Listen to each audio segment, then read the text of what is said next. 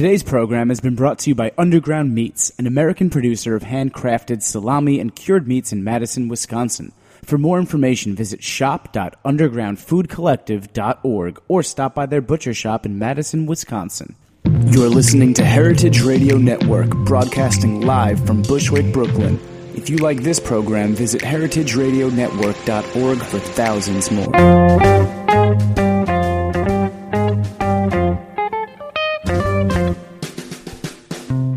Hello and welcome to Cooking Issues. This is Dave Arnold, your host of Cooking Issues, coming to you live from Roberta's Pizzeria in the back of... we're in the back of Roberta's. We're in Bushwick. Kind of the back of Bushwick, too, though, right? Pretty much. Kind of like the butt end of Like Bushwick. the back of Williamsburg and the front of Bushwick. Oh, really? You think this is the front end of Bushwick? I think people who actually live in Bushwick might disagree. I don't know. I live here. You live in industrial Bushwick, or you live in Bushwick? I live in Bushwick, like by the park. Yeah, but, I mean... This is like East Industrial Williamsburg Park. Stuff. Yeah. Well, Bushwick sounds a little more catchy than that, right? Bushwick. Joined, as usual, with Nastasha the Hammer Lopez. How you doing, Stas? Good. Yeah. Jack and Joe in the engineering booth. Hey, guys. How's the wine? Great. It's good. You want to tell us what you've given us to drink I here? wish I could. Wow. Yeah. Well, it's some form of oxidized wine that Nastasha... By the way, here's something for all you people that she actually enjoys. She likes various varieties of oxidized wine products. Hey, look at that. I didn't even know. Like, are you a big sherry fan? Not really. I think it has something to do with the color. I like the orange color. I like the weird taste. That sounds like you. All right. So, listen, this is actually a real coincidence. I don't want people to think that I'm shilling out for sponsors here, because I had no idea Underground Meats was... is this the first time they're sponsoring us? First or second. I think maybe once or twice before, but he was here recently. Cool dude. Nice. Well, anyway, turns out the guys from Underground Meats in Madtown, as I guess they like to call it, the cheesehead folks. Have you ever hung out with people from Madison, Wisconsin? I mean, just Johnny Hunter from Underground Meats. But here's the thing about Madison, Wisconsin. I think I went once when I was a little kid, because I used to go to Oshkosh for the fly-in, with the EAA fly-in. Yeah. But people from Madison freaking love it. Like, everyone that went to school up there, everyone, they freaking love it. You never meet someone from Madison who's like, yeah, man, Madison. Everybody I know from Madison is obsessed with a card game called Sheep's Head. Like Sheep's Head Bay, but not? But not Sheep's Head Bay. It's a card game, and whenever Madison people get together, they play Sheep's Head. What's it based on? Is it a trick-based game? No, I can't even really describe it, because I always lose because I don't know how to play because I'm not from Madison. So. Does it involve cheese or beer? Well, I'm sure. Yeah. Yeah. Well, anyway, so back to what we were talking about. It turns out the Underground Meats, by the way, which is part of a larger thingamajig called the Underground Food Collective that's going on there in Madison, right? They have a Kickstarter, and I read about it. It's actually quite an interesting Kickstarter, so just talk about it here. First, you want to search on, go to Kickstarter.com, or anywhere, I guess, the Google, and search for Underground Meats and then Kickstarter, and you'll get it right away.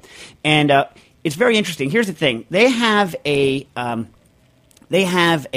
right to sell their cured meats and charcuterie on a state level, right? They have Wisconsin state approval, but they want to get USDA approval so that they can sell across state lines, so they can get approved to sell across state lines. In order to do that, you need to have what's called validated HACCP plans. Now, for you guys that don't know what a HACCP plan is, HACCP stands for Hazard Analysis Critical Control Points. And it's the fundamental core. Oh, by the way, calling your questions to 718-497-2128. That's 718-497-2128. Back to HACCP. So HACCP is it's the core of food safety in the United States and actually in other countries as well.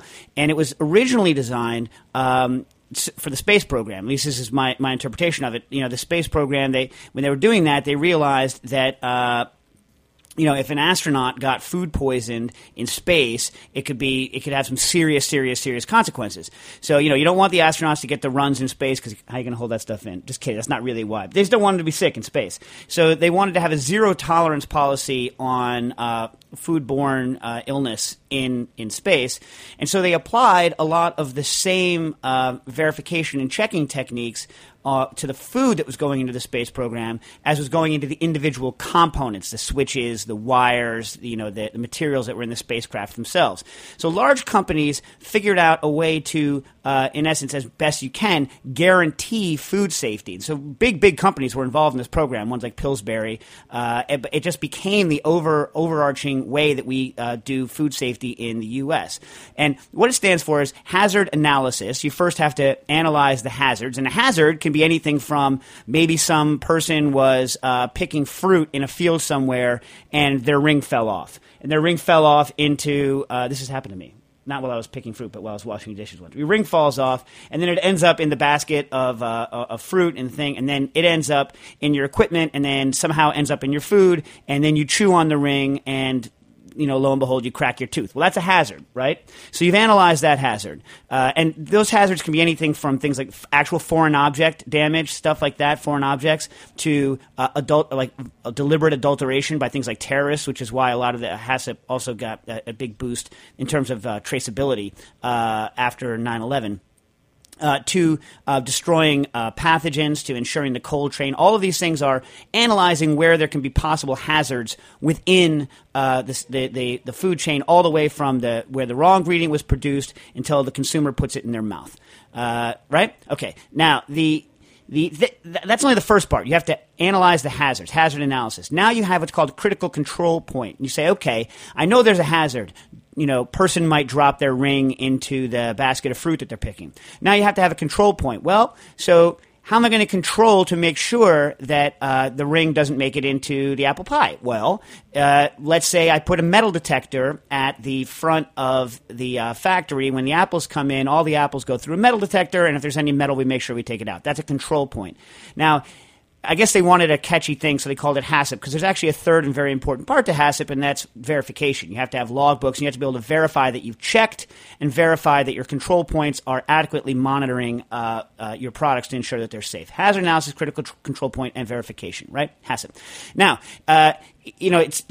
these are things that are done. For instance, modified HACCP plans, simple HACCP plans, are put in place all the time in restaurants, for instance, here in New York for sous vide cooking, but also it's used in a much more kind of screwed down, tightened down, buttoned down way industrially by everyone who's a commercial food producer. Now, the issue if you're going to get a USDA approval to do something like charcuterie is you need what's called a validated HACCP plan, right? And what a validated HACCP plan is not only that you've shown in theory that you have analyzed all the hazards and that you have chosen the correct critical control points and that you are verifying properly, you have to then prove it with an outside third-party source, and that costs money. Now, let me just show you something. There's an article, Jonathan Hunter from the Underground Food Collective did an interview on foodsafetynews.com about this Kickstarter they're doing. So what these guys are trying to do is they're trying to raise $40,000, right? If they raise the $40,000, they can hire the outside sources to do the microbiology and to do all the things to prove that the techniques that they're writing down for curing meats do in fact kill pathogens, right? Presumably they're gonna measure the salt content, the pH. I don't know if they're gonna measure water activity or what, but they're gonna verify that the techniques and tools that they use to verify safety for the salumi products that they're making, they're gonna verify that those things are in fact safe, and then they have to pay someone to verify that for them. So here's a comment by someone named JT on the internet on the article on food safety, and I'm mentioning this because it's like classic people who make comments on the internet, presumably in their pajamas late at night while they're sipping on their last glass of wine before they hit the bed, or while they're watching Jerry Springer. They think that they can make a comment that is useful. So here's what JT said, and I'm only saying this because I want people to know kind of where this kind of comment goes wrong, so that you don't think the same way. Because what these guys are doing, they're asking for $40,000. They're going to have their own validated HACCP plan. But then, I forgot to mention this. I should have said this right at the outset. What they're going to do is take this HACCP plan and then publish it so that anyone who uses the same procedures and same equipment can then use that same HACCP plan without having to shell out $40,000. They're trying to make an open source kind of validated HACCP plan. That's the concept. Okay, look. So JT writes in incorrectly. If you understand, this is about like why I'll paraphrase JT. What do you need 40 grand for a HACCP plan to hire someone else to do a HACCP plan for? That's how I imagine JT talks.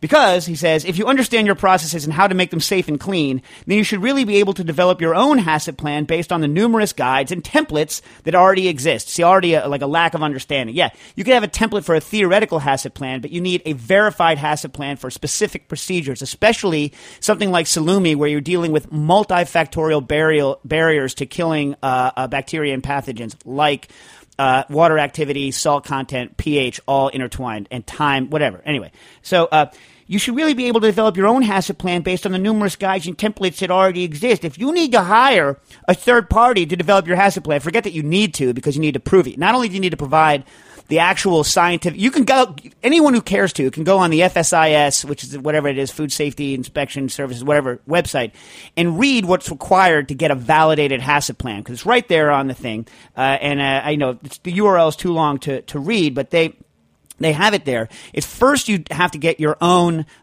scientific bolstering facts, right, from actual scientific literature. And if that doesn't exist, which thankfully it does in this case, but if that doesn't exist, you have to provide it.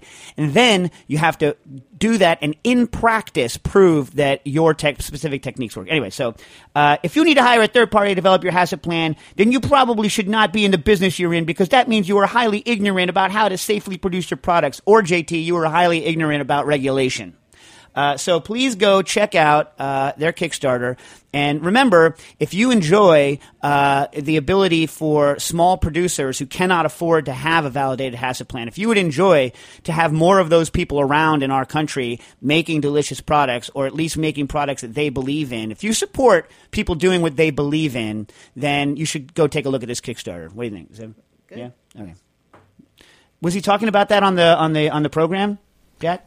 Yeah, we did a short piece with him that I think will debut soon on the whole issue, breaking down HACCP and everything. Yeah, I mean, I hope what I just said jives with what he said, because I kind of just said it off the top of my head. But remember, you only got 22 days to donate to that Kickstarter. And they send you salami if you do. Cool. Anyways.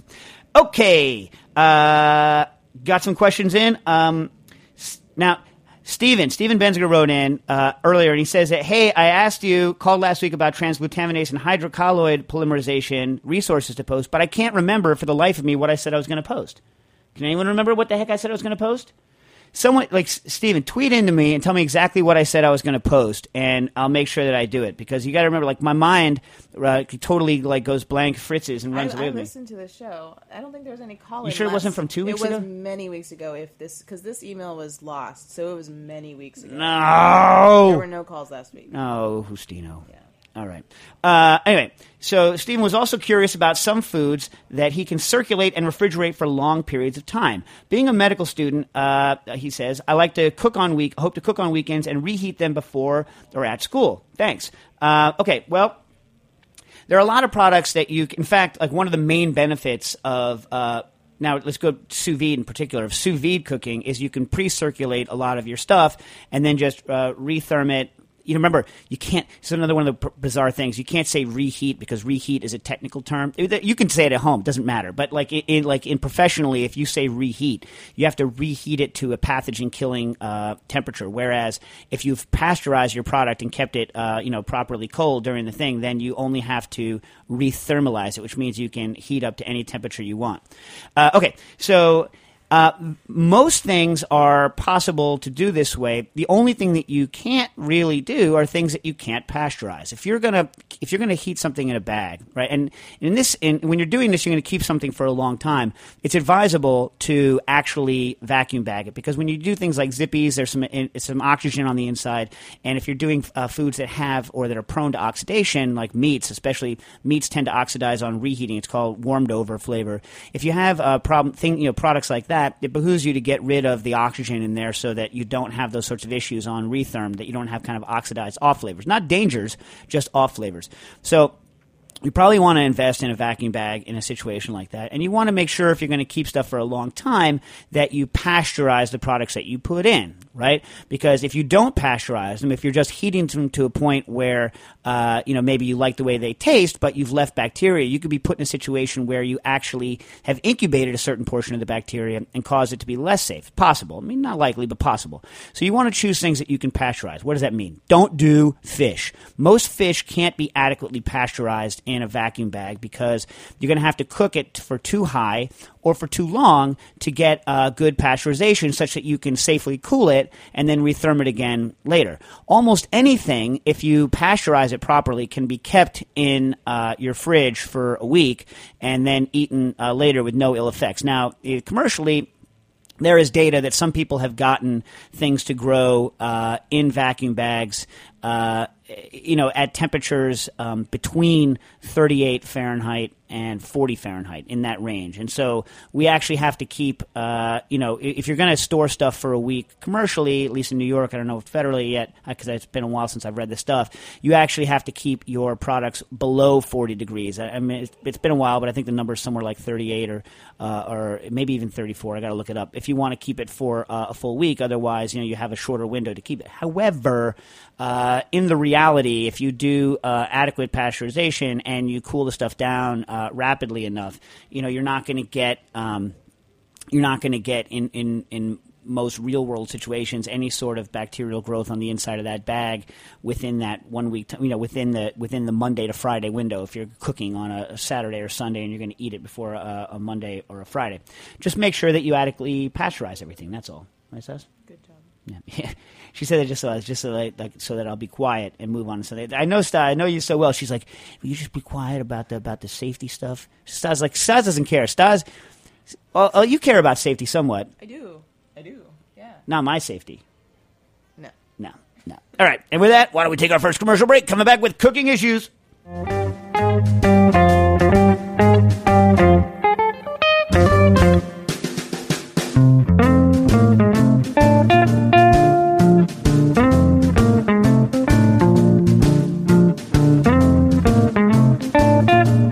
Underground Meats is an American producer of handcrafted salami and cured meats in Madison, Wisconsin. They use small farms from southwest Wisconsin to source their meat. The animals are raised on pasture for their entire lives by farmers who care about animal welfare. While Underground Meats uses European traditions, they also use ingredients from the upper Midwest to try to create new types of salamis, experimenting with both ingredients and techniques. The salamis are made using heritage breeds, mostly red wattles, tamworths, berkshires, and mule foots. Try their award-winning cured pork shoulder and goat salami. To learn more and purchase products, visit shop.undergroundfoodcollective.org or stop by their butcher shop in Madison, Wisconsin.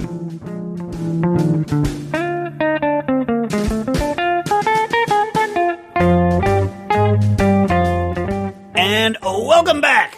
What's up, Stas? I thought they were going to do another commercial. Nope, they're not. It's just us. Nice, right? Okay. Although we don't mind the commercials. We like commercials, kind of, right? Mm-hmm. Okay. Lucas writes in, who we met. Pretty sure it's the same Lucas that we met at the well, I first met him at the Kickstarter launch party, and then at the puffing gun party that we had, which was a good party. Yeah, good party. That was good. Good party. Okay, I believe this is the same Lucas, although I'm not sure. Hi, Dave, Anastasia, Jack, and Joe. I went to El Calarcan Roca, which, by the way, was named. Was it last year or a couple years ago? Like the best restaurant in the world. Like it's the Roca family. And I've never. By who? What? Who said it was the best? It's one of those Pellegrino. I hate. First of all, like we say this again. I'll say this again. Although if you've met me, you've heard me say this a million times. The idea of the best restaurant is the most ridiculous thing in the world. Yeah. I mean, that's not true. There are more ridiculous things. Like I don't know, like the Syrian government didn't do that chemical attack. That's more ridiculous. But like best restaurant is just a silly concept because what does that mean? Do you want to go out to, a 3 Michelin star meal every night? No. Hell no, right? So, it's like the best restaurant on any particular night. I mean, I don't know. It's like, but that said, it's one of the restaurants in the world, one of the, I would say top 3 restaurants in the world that I want to go to that I haven't been to. Okay. Hey guys, Piper's on the line. Oh, Piper? All right. Well, let me make them hold. Boom! Boom! Oh, yeah. All right, now we'll take Piper now. We'll come back to El Calar, Ken Rogan. I just wanted to be... Hey, Piper. Hey, Dave. How you doing? Pretty good. So we had a question a couple of weeks ago, and I promised that I would get you on the line to talk about it. And it has to do with puddings. And I know that you're a pudding head. And so you know, by the way, Piper works with us at Booker and Dax Equipment Corporation and worked for a while doing research, food research, technical stuff for CP Kelco, the manufacturers of such fine products as Gellan and a lot of the high-grade pectins that you buy. And they also make, what else do they make? Like clear locust bean, what do they make? Clear locust bean gum? They do carrageenans, xanthan gum. Yeah. And they have locust bean gum, yeah. Well, they need the clear locust bean gum so that they can make their fake gelatin stuff with carrageenan. Because everyone, if you want to do a vegetarian fake gelatin, like one of the classic ones is a mixture of mostly kappa carrageenan and locust bean gum to kind of soften the texture of it a little bit so it's not so brittle. But if you want to replace gelatin, it has to be fairly clear. So regular locust bean gum, which is cloudy, doesn't make a good gelatin replacer. So CP Kelco has to make this expensive clear locust bean gum. Would you say it's accurate? Yeah, that's right. Yeah. So, anywho, I forget who it was, but a gentleman called in a couple weeks ago and said he was having problems with the texture of his puddings, and he was doing kind of classic cornstarch-based puddings. And I knew that you would be making the Piper version of the Nastasha vegan face for not using some sort of better pudding technology. So and I said I would find out what Piper's favorite pudding technology is, so go. Well, I mean, it really depends on what he has at hand to like, we just had cornstarch, you know. What I like to do is an iota kappa carrageenan blend. Sorry, iota kappa and locust bean blend. So, like, depending on firmness, like 0.3 iota, 0.1 kappa, and then 0.05 locust bean gum just for syneresis. All right, hold on a second. So you said point what on the iota? I like to do about 0.3. Right. Now, have you had any experience with the readily available carrageenan blends? Because something people don't really understand in general is that hydrocolloids, like carrageenans, are gotten from seaweeds. And all of the carrageenans are from the similar varieties of seaweeds, but there's no such thing as pure kappa or pure iota or pure lambda carrageenan. Carrageenans, because of the result of refining and purifying a natural seaweed product, are all kind of shotgun mixtures, and each manufacturer standardizes a particular carrageenan blend for a particular application. So one iota is not the same as another iota. One kappa is not the same as another kappa, right? They might have a different blend of carrageenans. They might have hydrocolloids come in differing polymerization lengths, how long the actual polysaccharides are that are in them, and so they have different ranges. But if you found that, like, the various iotas that are available for people to purchase are roughly similar in their action here, or do you have a particular brand that you like to use that is available to humans? The texture is pretty close to the most pure blends that I'm using from CP Kelco. Okay, so you use their iota yeah. and their kappa? And you say it works fine, their iota and their kappa. All right. And and Terra works good too. Terra Spices iota and kappa work fine. Okay. So give those percentages one more time. Well, this is for like a creme brulee. Right. For texture, it's 0.3% iota, 0.1% kappa, and then 0.05 locust bean gum. Okay. Now, folks, just so you know, locust bean gum has to be heated above what? All of those things have to be heated above like 75 C or something like that, right? Yeah, I don't mind taking it to like 80. Yeah, but then so if you're going to add something that would otherwise not work well at those temperatures, proteins, eggs, stuff like that, you would prehydrate that stuff and then temper it back in, right? Because locust bean gum is never going to set, and the carrageenans aren't going to set until it gets down into the probably like the 130s Fahrenheit, 120s Fahrenheit, right? Yeah, and then, I mean, if you've got cornstarch, you can also, you can put that in, and that would sort of soften the gel up a little bit, it would interrupt the structure. Right. Well, that's also why Wiley cornstarches his egg yolks to stop them from setting in his hollandaise sauce. I believe that's what he does. He probably uses something more sophisticated, but that'll also buffer the proteins a bit if you add them to the proteins first, right? Yeah, I mean it'll do a couple of things. I mean it'll also sop up some of your Cineresis not amazingly well. But what I like to do is do about 10% or maybe like 12% sugar, dry blend all my hydrocolloids with that. Disperse in 50-50 cream and milk, and then heat that to roughly 85, and then put it in the blender and add about 2 egg yolks per 250 milliliters of liquid, and then I add that at about as it's cooling down. Right. It helps. It just helps speed things up, and then I just pour it into a setting pan. All right. So now to translate some of the things that Piper just said, he dry blends the hydrocolloids with sugar. Why? Because the main problem with using hydrocolloids, there's 2 things you need to do with the hydrocolloid. Hydrocolloids swell and clump. So if you want them to work, you have to prevent that. So dry blending them with sugar helps to physically separate the particles of the hydrocolloids so that they can be dispersed, right? After he disperses them, he hydrates them by heating, right? And then hydrates them in the closest thing to pure water he has in this case, which is milk and whatever else he's going to do. And then afterwards, as it's cooling in the blender under high shear, adds things like egg yolks and then allows the product to set. Now, if you break down what he's using for the actual hydrocolloid base here, he's using iota carrageenan. And by the way, carrageenan, one of the main things about carrageenan that's awesome is it has a synergistic effect with milk, meaning it takes a very, very small amount of carrageenan to set milk. And the advantage of that is that the smaller amount of a hydrocolloid you use to create a gel, the less masking you have of flavor. Well, it's cheaper also, but for most people at home, that's not really a concern because the amounts you're using are so small. But also, there's a lot less flavor masking if you're using much smaller amounts of hydrocolloids. So iota carrageenan is a kind of rubbery, if you use a lot of it, kind of rubbery and kind of bouncy textured stuff. But blowing kind of texture. It has an interesting properties. Unlike most other hydrocolloids, it will reform a gel after it has been sheared, which is interesting, right? But it's the soft one. Kappa is brittle, more like agar. It snaps when you break it in half. So he's doing a mix between iota and kappa to get the kind of texture he wants.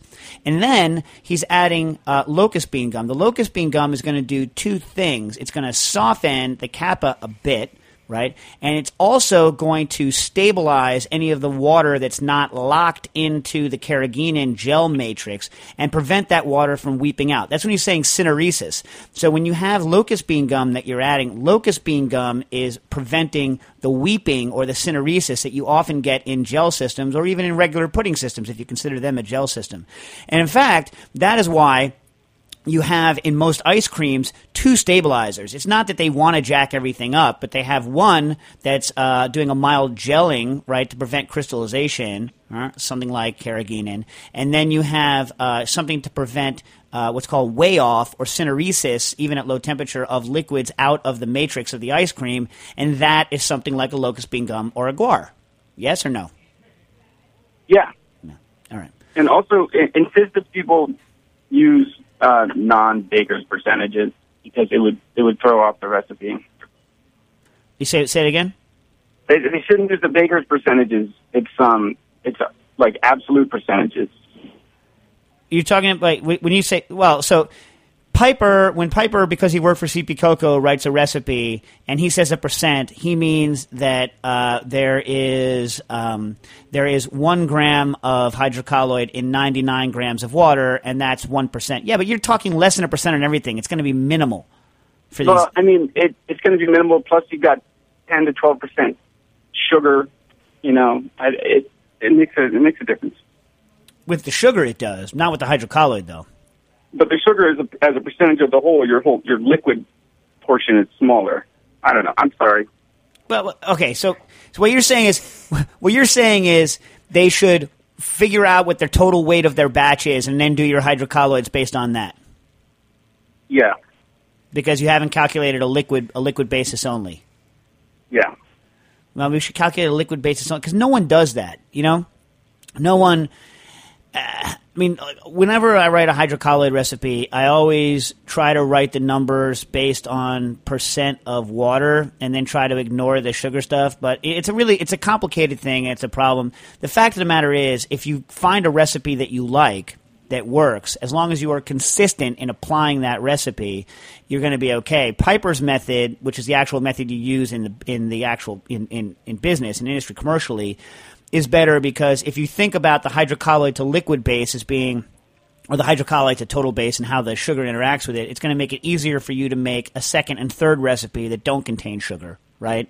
That's what you're saying. But it makes it more difficult for someone at home to figure out the recipe in general. Would you say that's accurate, Piper, or no? That's true. It also makes it easier for scaling.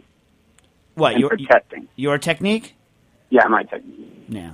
Well, that must be a reason why everyone does it in the real world. But chefs just don't like it. They don't do it, you know? Anyway. Yeah. All right, Pipes. Thanks for calling in. I'll see you in a little bit. Yep, later. All right. So back to Lucas's problem. I went to El Calar Can Roca a couple of months ago and really enjoyed it. The problem is that this place is in Spain and not exactly a budget meal. That's true. I hear it's quite expensive. Anyway, one of the most impressive things I had there was an oyster with a venison mayo. It was an oyster with venison mayo. It was an intense experience. I'm trying to reproduce it, but I have no idea how to infuse so much flavor into the mayo. I can make quite a strong stock with a pressure cooking using multiple extraction. Typically, once you make mayo, you do not add much of any additional liquid. What happens is either I end up with not a very flavorful product or I break the mayo. Do you think that they somehow infuse the oil directly or do they make some ultra flavorful stock? I'm trying with duck rather than venison as I don't have venison, but I guess this is not an issue. Regards, Lucas. Okay. There's I have some guesses as how you do it. There's a couple of ways you can do this. One, you could the simplest way, the most bonehead simple way, is to make a fluid gel, like a Gellan-based fluid gel, out of the stock. I know stock already has gelatin in it, but you make a fluid gel, right? And then you can mix the fluid gel into the mayonnaise without breaking the mayonnaise because you're not actually adding a liquid to it. You're adding a second solid that has the same consistency as the mayonnaise itself. So it shouldn't dork with the emulsion too much, right? So you're going to have a mayonnaise and then you're going to fold into the mayonnaise something with the exact same texture as the mayonnaise, but just a fluid gel, okay? Now, that's one. Now, the more high-tech way to do it, okay, and if you were going to do the fluid gel and you're going to do a mayonnaise, I'd say with Gellan, let's see, you could do an agar fluid gel, actually. Agar fluid gel would be easier to achieve in terms of stuff you could go out and buy at a store. If you're going to do an agar fluid gel, it would probably be on the order of 0.9% agar. But agar and gelatin can cause problems sometimes. I have to look at it, but Gellan should work. But the real baller way to do it would be to take your venison stock, right, and then get an enzyme. And Stas, we got to find a source of this enzyme. It's one of my favorite enzymes of all time to use. It's called correlase. So correlase is an enzyme that breaks down gelatin. And now the problem with using, let's say, a meat tenderizer like Papain or one of these other things that you can buy, a meat tenderizer enzymes break down proteins, but they can often break down the proteins into bitter polypeptides, okay? And also, I've tested it. They're not as effective as you would like in totally breaking all the gelatin down, as you want for the application I'm about to tell you. This enzyme, correlase, which breaks down gelatin, is specifically chosen because when it breaks down gelatin, it does it in a way that does not create any off flavors at all. It creates only completely soluble, non-viscous, and tasteless polypeptides, right? So, and this stuff is a miracle. You could take cold, I mean, if it's cold, it takes a little longer for it to work, but you could take jellied stock, drip a couple of drops of correlase into it, and it completely melts the stock down to nothing. So, it has no more body in it, right? Once you destroy the gelatin, you can take that stock. You could take 2 liters of stock and reduce it down to 100 milliliters, and it still will not set. It becomes, you have to worry about not scorching because it has an incredibly high solids level just from the solids in it, but not gelatin. And so it allows you to get ridiculous reductions on that stuff, and then you can incorporate that as a liquid base into mayonnaise without having interfering effects from setting gelatin or any of these other problems, or having to add too much it's going to break it. And that's the way, when I had Coralice, when I had some of it, that's the way we would do like super strong beef flavored drinks. We would break the or like very, very concentrated cold consommes that were liquid by breaking the gelatin and then hyper reducing it, and then that, you could then probably get a lot of flavor into a mayonnaise without having to resort to something like a fluid gel. But if you want to go out and do it tonight, I would go out and make a Gel-An fluid gel with your venison stock. First reduce it, make a Gel-An fluid gel, blend it, and then fold it in. That should work. What do you think, Saz? Good job. Yeah. Again, she's like, I don't care. Just if he asks me, just tell him to stop talking. Hey, right? Dave. Yep. We've had a lot of people kind of tweeting and writing us about 3D printers and asking us to cover that. What do you know about 3D printers and food? Us meaning us, or us meaning the greater us? The greater us, the station. Well, that's an interesting question. So the 3D printing of food is something, we were, a number of years ago, we were, dealing with Cornell with the Fab at Home, which is basically an extruder, They right? were on Rachel Ray. They were on the Rachel Ray program, and we had to run over some syringes because their syringes didn't come through. We still had some syringes left over, so we brought them over. But and Piper and Nastasha wanted to get into the studio audience. We wanted to win a cruise. Did anyone that day win a cruise? We never saw the show. So you didn't even look to see whether or not you didn't win a cruise? So you're wouldn't you upset about rather a not cruise that you know? may or may not have won? Yeah. What? You don't want to know? I don't want to know. No. You don't want to. You don't want to know about Because the I would have cruise. fought harder. You take the, to take the you're cruise. like, okay, here's a question before we get into the printing. So like the question, if you could take a genetic test to know whether or not you're more likely to get a specific disease or not, right? Would you take it? Answer yes, because then you can prevent or do something. So you want to know like your possible future genetically, but you don't want to know whether or not the cruise was an actual issue? I would have fought harder. Like, I paid for this genetic testing. I paid, I'm doing everything I can. I didn't do everything I could for the Rachel Ray show, possible cruise. So I don't want to know if I could have won. Because you don't want to know that, like, possible personal weakness caused you to not get a cruise. Right. Fair. Thank you. Fair. So back to 3D printing. So we were getting this 3D printer to work with, and, the goal, people have this thing in their heads. And there was a New York Times article on it very recently on printing 3D food. And the goal out there is that somehow, you're going to print your table, and then you're going to print your plate, and then you're going to print your food. And then you're just going to sit down, and someone's going to email you this awesome recipe, and it's going to print out, like, along with everything. And I've never been a fan of this idea, ever. I've always thought it was kind of, not what I think cooking is about, and not what I think food is about. I think the idea of 3D printing architectural units is very interesting because it allows you to do things you couldn't otherwise do. The idea of 3D, and we use 3D printers when we're designing equipment at Booker and Dax Equipment Corporation. We use 3D printers and we use 3D printing sources to do rapid prototypes. But food isn't about prototyping or about, short runs of something like a facade for an architectural building that you can then create out of concrete with a 3D printer in a way you couldn't otherwise do. Food is about the day in, day out creation of something that you want to eat. And in general, like the 3D food technology that's out there right now is all about extruding paste and then setting that paste into something else. And there's only so far you can go with the extrusion of different types of paste. I mean, it's hard to get all the different textures you want, hard to get all the different flavors you want. I mean, if someday they could, scan a steak and then reproduce it exactly, then I don't know, maybe. But it's just not what I think about when I think of food. I like to think about my food being produced. I like to think about it growing or being raised. I like to think about how it's harvested, how it's treated. And none of these things, as yet, are reducible to pushing a button and printing it out. And, like, not even close. I'm not saying that won't happen someday, but it's not even in the realm. It's not even in the sphere of what's going on right now. Literally, what's going on right now is paste is being extruded out of tubes into shapes. So it's like, hey, look, the applications, the brain dead, what you need applications.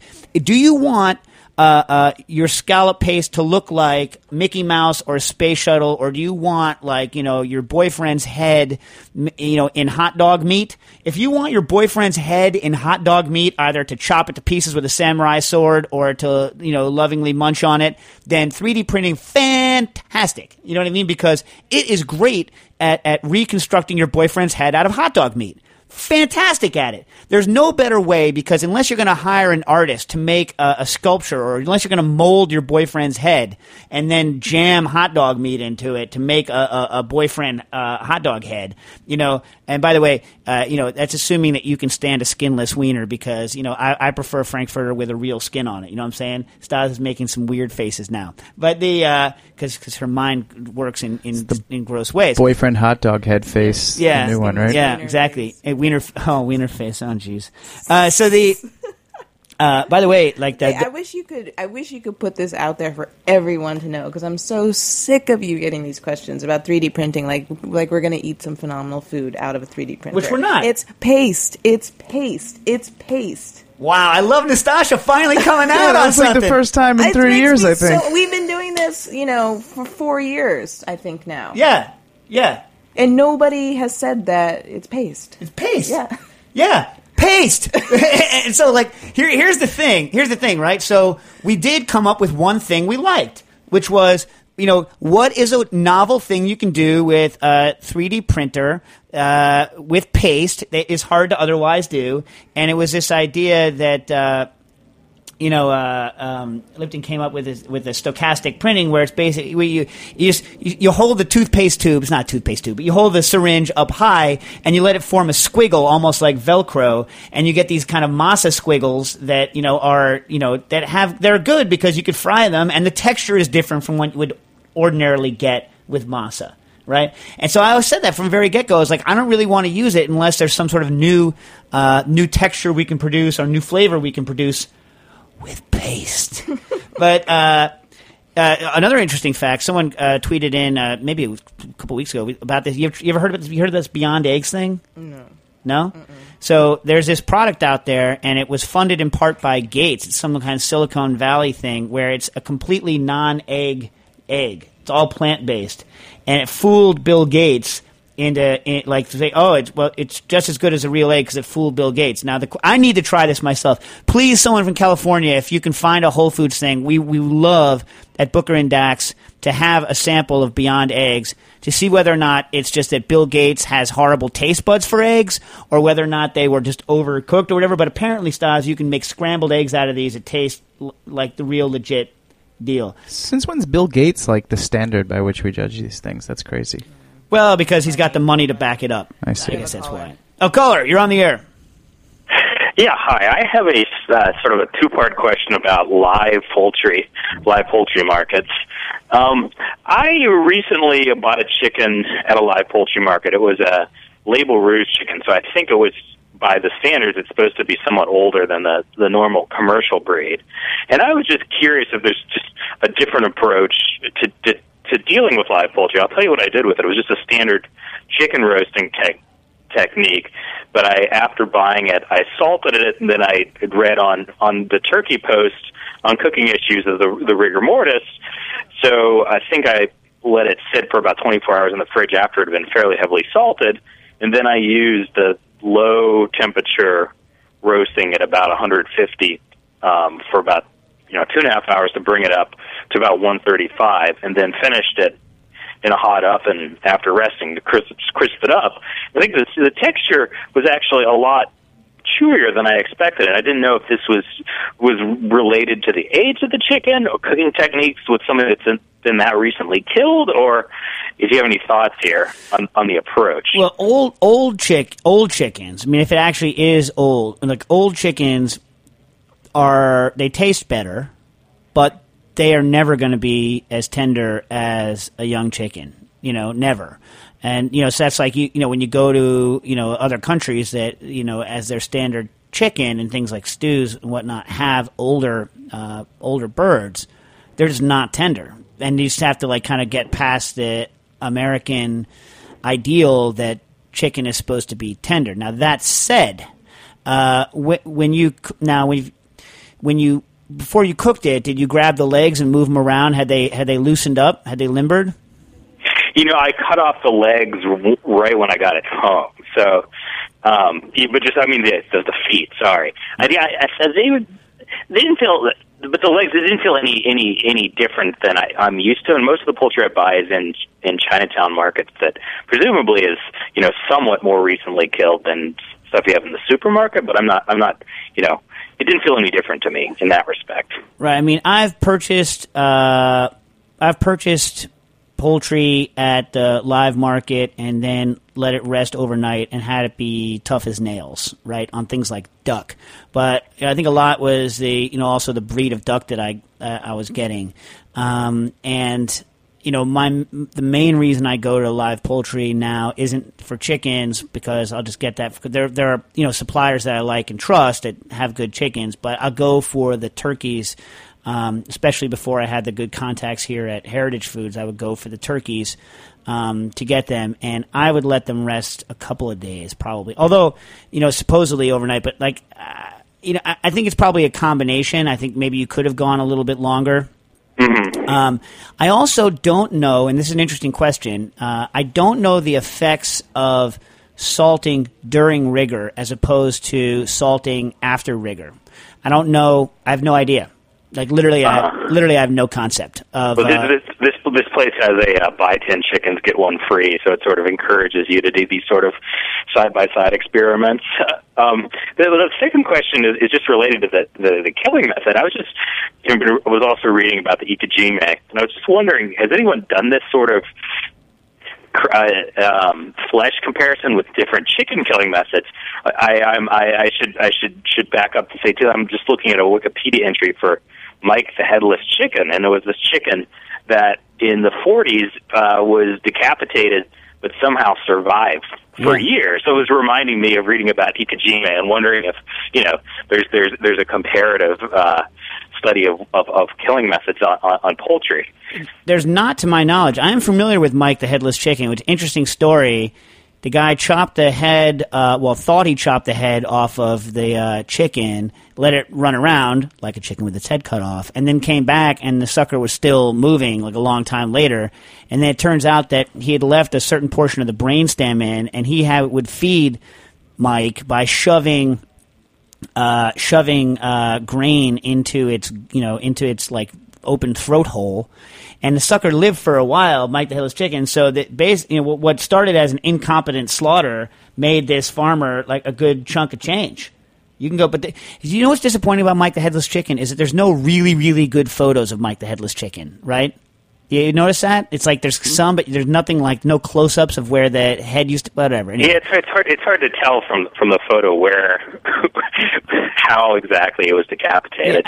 Yeah, I think the guy hit it at an angle because like you can see it's like a little bit higher up in the back, and like that's what allowed the portion of the brainstem that controls kind of the heart regulation and peristalsis in the system to keep going. But back to the actual question, I don't think that the studies have been done on that. It's been a long time since I've read up on poultry slaughter. Most of the data out there on most animals shows that pre-slaughter stress is bad for meat quality. But I've read more stuff on, obviously in pork, it's a huge issue with pig slaughter and cows. And I've obviously done a lot of work with fish on that. But the specific reasons why fish tastes or has better texture as a result of the specialized killing techniques is because hard rigor in a fish leads to mushy fillets into bad texture, especially for sushi sashimi applications. So I don't know I don't know what the effects are of, for instance, preserving the ATP reserves of chicken muscle. Now, aside from that, there's probably all sorts of, awful things that get injected into a chicken system if it's freaked out right before it gets slaughtered, right? So there's certain things going on. And, for a number of years, I have had in my head different tests to be able to do on this, but it gets dicey. When you're doing slaughter tests on fish, people don't seem to mind. As soon as you move to higher creatures like what perceived higher creatures like birds, or even God forbid, into the range of mammals that are eaten for food, people look at any sort of experiments like that as being somehow like horrible, when in fact you're just trying to make it more humane. You're just trying to do better. You know what I mean? Yeah, and I think the certified humane stuff that they sell in supermarkets, they knock them out first. I didn't have time to look it up extensively, but that would definitely be different from a live poultry market where I think they're bleeding it out through the neck, which not chopping its head off. Well, I mean, every time I've been to the live poultry market, what they do is they take, especially big birds, they tie them by the feet and let them hang upside down alive, flapping, freaked out to figure out how much they weigh. Then they take the bird, put it down, chop its head off, and go. I mean, that's pretty much that's how, and I think that's pretty much the de rigueur method of doing it. And so, yeah, they're not doing any. At least the places I've been, I didn't see any electro-stunning equipment. Let's put it that way. Whereas I think probably commercially, electro-stunning is the way to go on chicken slaughter. Did you see any electro-stunning where you were? I don't think that they do that at the live poultry joints. No, this place, I think I got the head on too, so it was Chinese style. But I think they do much of their business is halal, so I don't know the details of halal slaughter, but it seemed to be that a lot of their meat was default halal, unless you had some special method, just because so much of their customer base were people seeking halal meat. Right. So and I think that is bleeding it out to the neck. So, which sounds especially cruel now that I think about it. Well, yeah. So if halal, I've never done as much as I should research on halal techniques, but if my memory serves, kosher slaughter techniques would dictate that the animal is conscious, right, to prove that it's all intact and everything, and then humanely slaughtered with a quick slice to the throat, which would mean that there is no stunning involved, because that would compromise the animal prior to the slaughter. So my guess would be that, there's no form of stunning involved there. Yeah, and then finally, I was just with Chinese dishes. When you see fresh killed chicken, and I think some Korean restaurants are, they're advertising this too. Do you think that is pre-rigor flesh that they can actually? Because apparently the place that I went to, which is in Bensonhurst, Supply is one of the places in Midtown. But I was thinking that it sets within several hours, right? So you is that texture actually a chicken in rigor, or is it pre-rigor, or do you have any idea? No, that'd be super interesting, right? Just get the chicken, rush home, and cook it right away. The interesting one would be to go in the morning, get a chicken, right? Put it in your fridge. Go in the evening, get the chicken, rush home. And then do one maybe the day before or 2 days before, and then cook them all three at the same time, side by side in the same oven, and test them out. That'd be fascinating. Yeah, I might try that, because now I'm curious, especially with salting as well, because there's some way. I feel like the texture might change pretty radically by different times and different salting, just in that 12 to 48 hours if you did 12-hour intervals. Yeah, well, if you do it, please, write into us, or let us know what's going on, because this is the kind of information that we crave. Okay, yeah, I'll certainly do it. I'll let you know. All right, thanks very much. All right, thank you. Bye. Peter Cook wrote in, at Cooking Issues, what are your favorite uses for fish sauce, and are there any good substitutes for alcohol when deglazing and or flavoring? I like fish sauce in almost everything. Stas, you a fish sauce fan? Uh-huh. Yeah, I love myself some fish sauce. So, let's say you have someone, it's just delicious. Soups, delicious with fish sauce. It's one of those things that I would add to many things. Like, let's say someone doesn't eat meat, but they eat fish, right? Fish sauce. I put fish sauce in everything. I also like anchovies a lot. I will throw anchovies into almost anything. I really like salty, fish flavored things. And so it's like hard for me to say. It's hard for me to say what my favorite is because I just like them so much. Now, what I would recommend you do with fish sauce is there's no such thing as one fish sauce. Like my favorite brand that you can get kind of around is Tiparos. I like that one a lot. I think that one's from Thailand. But go out and source yourself some like really interesting fish sauces, like Ishiri from Japan. It's not really fish sauce, but go get some colatura anyway from Italy. That's good. You like that stuff? Like the anchovy juice? Yeah, it's good.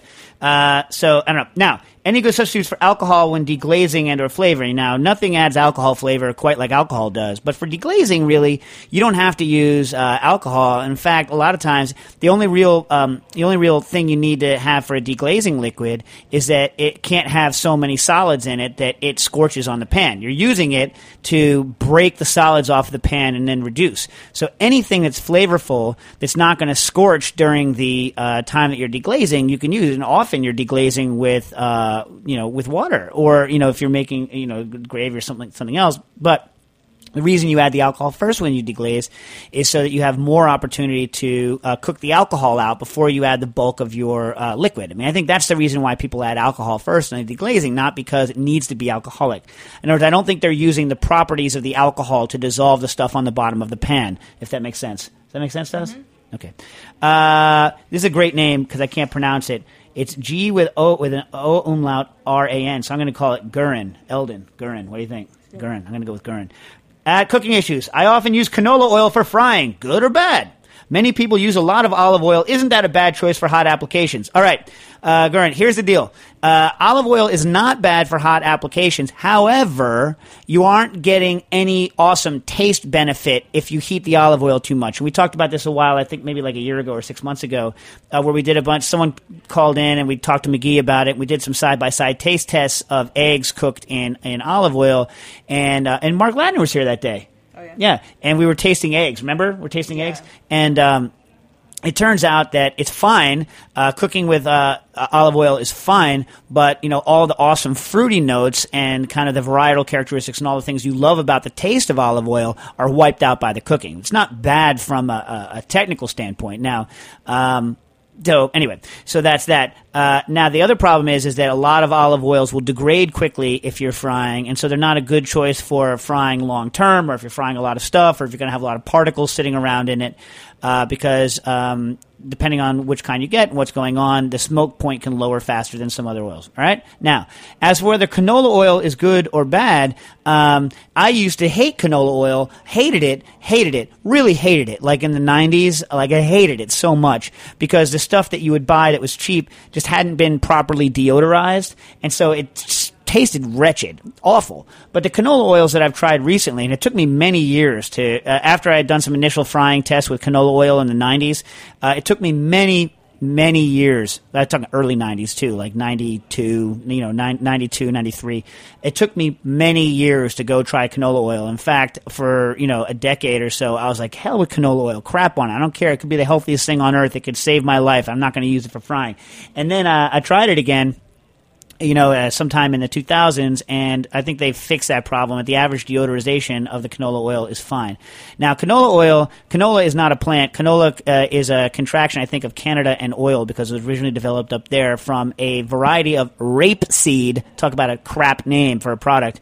Rapeseed is from the mustard family, and so they developed a variety of rapeseed that was particularly low in I don't even know how to pronounce it, but like erucic, or the stuff that the unsaturated fatty acid that's in mustard oil, which if you have it in large quantities, some people say it's bad for you, which is why you can't get the real deal mustard oil here in the U.S. easily unless it's labeled not for consumption, even though the studies are crap. So anyway, so people are worried about that, but the canola oil that's out there has very low, less than 2% of that fatty acid in it, and so there's nothing out there that shows that is a health problem.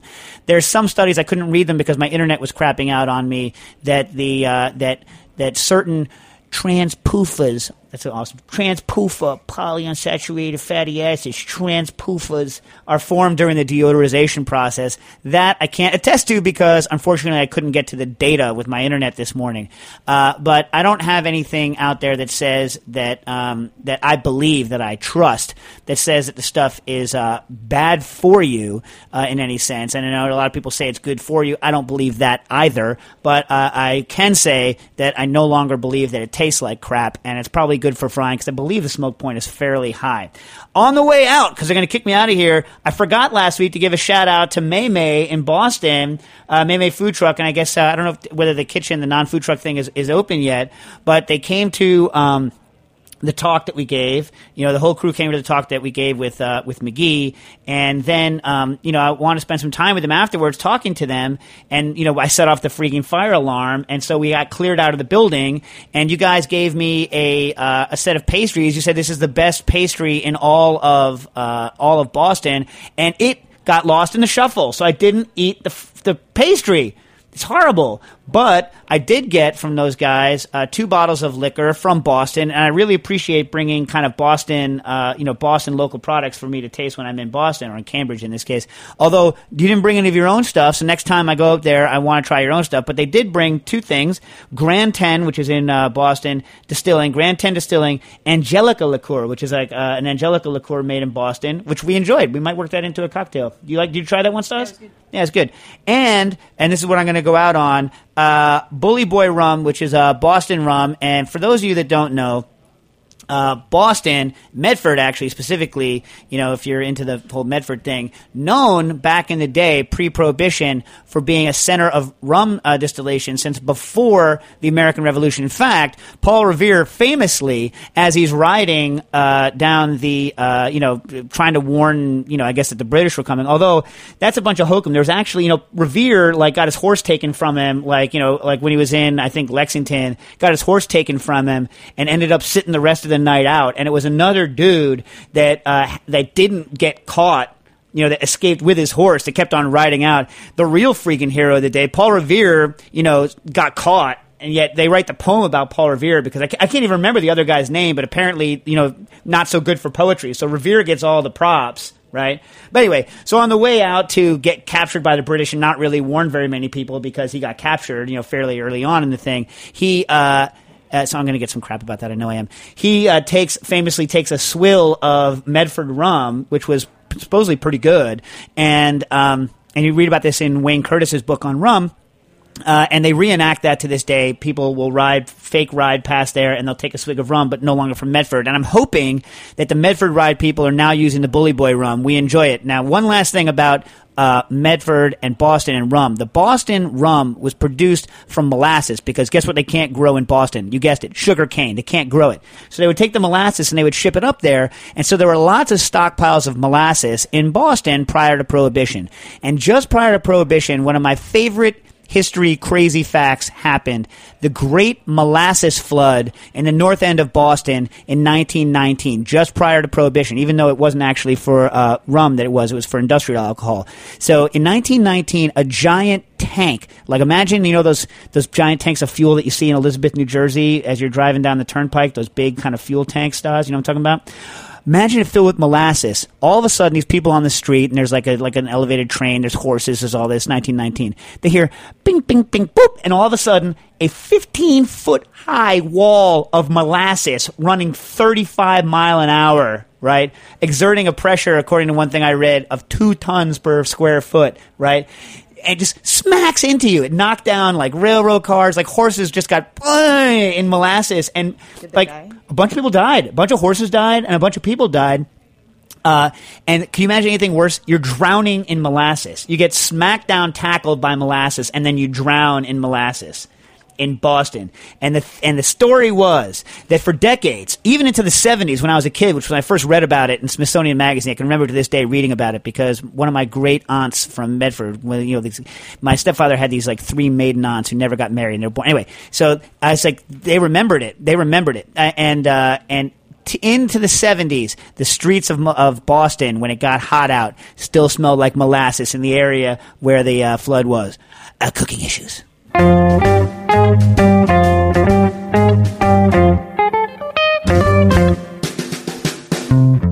Thanks for listening to this program on heritageradionetwork.org. You can find all of our archived programs on our website or as podcasts in the iTunes Store by searching Heritage Radio Network.